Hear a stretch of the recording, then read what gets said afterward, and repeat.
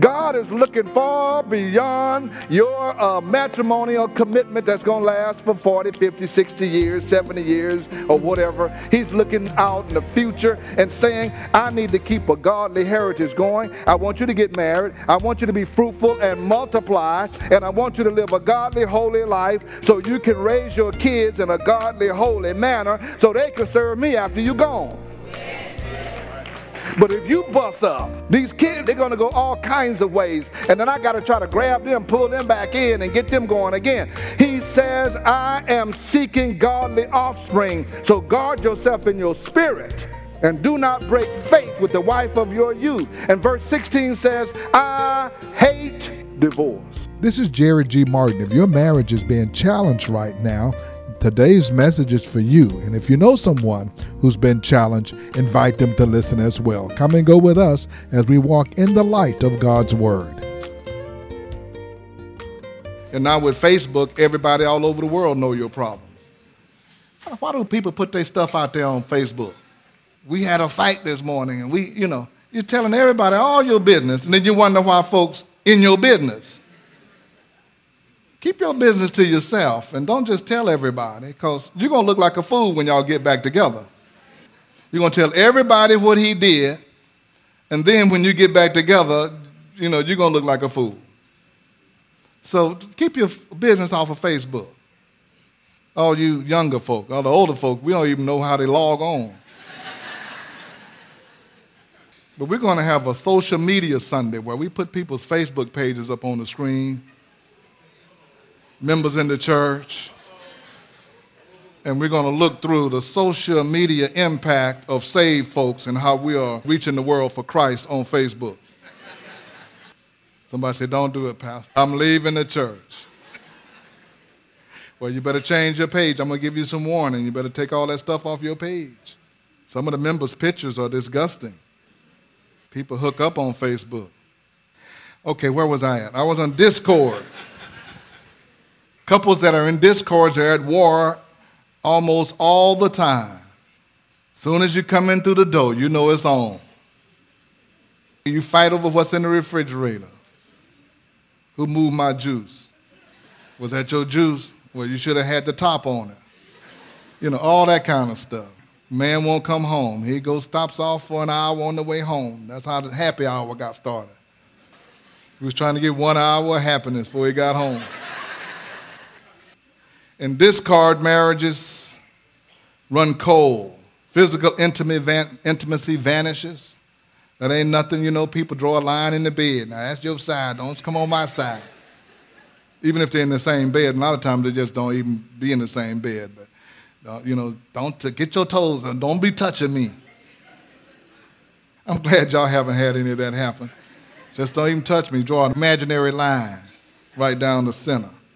You want to go get you a big queen, ultra queen size, so you don't have to touch nobody. King size, whatever it is. Ultra. Plenty of room. Don't touch me. Don't even look. They don't want to deal with that at all. One husband gave her wife 2 aspirins. He said, what is this for? She said, that's for your headache. She said, I don't have a headache. He said, well, good. Tonight's the night. But they have discord and arguments, and they can't get together, and the children are in anxiety and anxious and depressed. They're verbally lashing out at each other. They're saying hurtful things to each other. And that's where you're in a full state of discord. You start wondering what it'd be like to be single again or married to somebody else. People who are in marital discord wonder if their lives will be better without their spouses. So they start trying to think of a way out. When they watch the CSI, they be trying to get some ideas. But I'm going to tell you that antifreeze don't work. They can figure it out over time, right? Give them some tea with antifreeze in it. Don't do that. What gets me, people threaten to kill each other, then they sit down and eat. Let me fix you something, all right? A good marriage can be brought down in just a matter of a few months. In a couple of years, it could be gone. Discord in marriage is not impossible to reverse, but it's very, very challenging. If you've gone down any of these paths The idea is, how do you stop where you are and go back the other way? Unless the situation is diffused, unless God comes in and helps disarm all of these things, that dream marriage can die and divorce as a result. Either emotional divorce or actual divorce will be the result of it. When a person or couple reaches emotional divorce, the relationship is virtually die. Only thing you need is a death certificate. That's the divorce papers. Some people's marriage is dead. It just hadn't been served the papers. Some believers will not file for divorce legally. Some saved folks, they won't file for divorce because they just say, God said don't do that. But they're divorced in their hearts. They're divorced in their souls, their minds, their body, their spirit. And that's not pleasing to the Lord as well. So is there hope for failed marriages? Yes. God is the miracle worker.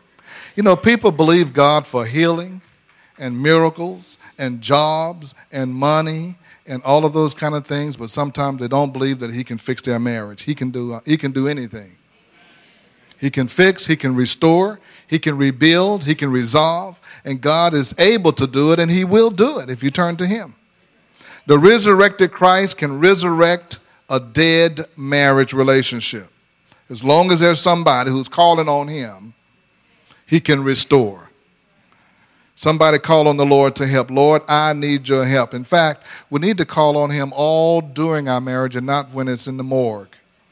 We call on him and say, Lord, I need your help. I need your guidance. I need your strength.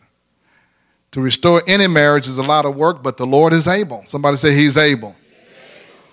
The book of James talks about relationships and talks about how relationships goes down the slippery slope and path. And I just want to read this passage to you. In the book of James, chapter 3, verse 14, he says, who is wise and understanding among you? Let him show it by his good life, by deeds done in the humility that comes from wisdom. But if you harbor bitter envy and selfish ambitions in your hearts, do not boast about it or deny the truth. Such wisdom does not come down from heaven, but is earthly, unspiritual, and of the devil. If you harbor bitter envy, selfish ambitions in your heart, whenever there is contention, whenever there's division, there is some enviness, there is selfish ambition, there is a lack of humility. For where you have envy, verse 16 says, and selfish ambition, there you will find disorder and every evil practice. But the wisdom that comes from heaven is first of all pure, then peace-loving, considerate, submissive, full of mercy and good fruit, impartial and sincere. Peacemakers who sow in peace raise a harvest of righteousness.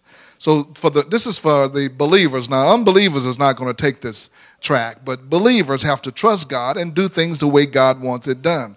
He wants us to be the peacemaker. He wants us to work in mercy and good fruit and be sincere and considerate and loving and submissive. In verse 4, James says, what causes fights and quarrels among you? Don't they come from your desires that battle within you? You want something, but you don't get it. You kill and covet, but you cannot have what you want. So you quarrel and you fight. You do not have because you do not ask God. You do not have what? You don't have peace.